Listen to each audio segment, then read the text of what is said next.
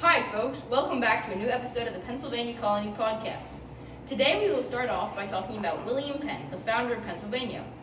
He was born on October 14, 1664, and died July 30, 1718.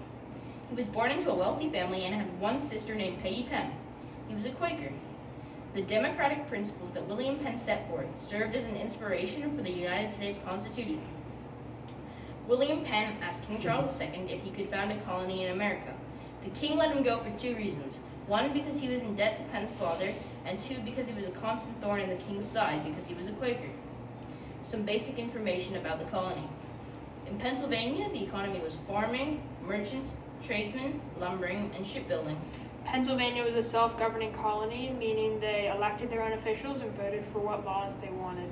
In Pennsylvania, the religion was mainly the Quaker religion, meaning they believed in a simple lifestyle, treating everybody equally. However, there were still various religions in Pennsylvania. The people who settled in the Pennsylvania colony were Quakers and other Europeans seeking freedom and equality. The climate and geography in Pennsylvania was cold winters, hot humid summers, rolling hills, trees, and fertile soil. The following few facts are brief biographies of important figures in the history of Pennsylvania. Benjamin Franklin was born on January 17th in Boston, Massachusetts. Even though Benjamin was very smart and hardworking, he dropped out of school at a young age and worked full-time in his dad's candle and soap shop to make money and help out his dad. Wow, I didn't know that. What else did he do? I'm glad you asked.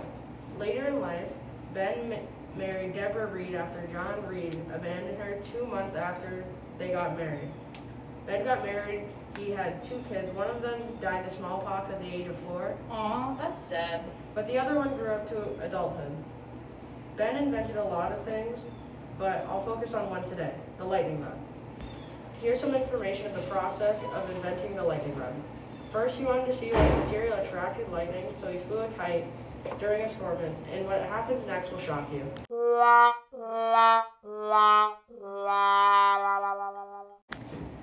Really? What's wrong with that? Anyways, after he invented the lightning rod, he acquired some of the first slaves to arrive in America. Those slaves helped Benjamin acquire materials for his wood projects and other inventions. Benjamin Franklin died on April 17, 1790.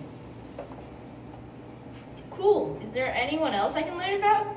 Yes, actually, there is. His name was Robert Hunter Morris. He was born in 1700 in Trenton, New Jersey, and died in 1764. Like his father, he was a deputy governor from 1754 until 1756, and Chief Justice of the New Jersey Supreme Court from 1738 until he died. He was married to Elizabeth Sodgewell, and together they had 2 children named Robert and Mary Morris. That's a lot of information. I need to take notes. Now we will explain how Pennsylvania and the Quakers that lived there were ahead of their time in slavery views. You might want to take some notes about this. The 1668 Germantown Quaker Petition against slavery.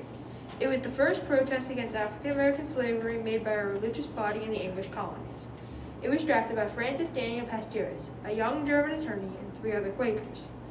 Their petition was based on the Bible Golden Rule, do unto others as you would have them do unto to you, urging the meetings to abolish slavery by saying every human has rights that should not be violated.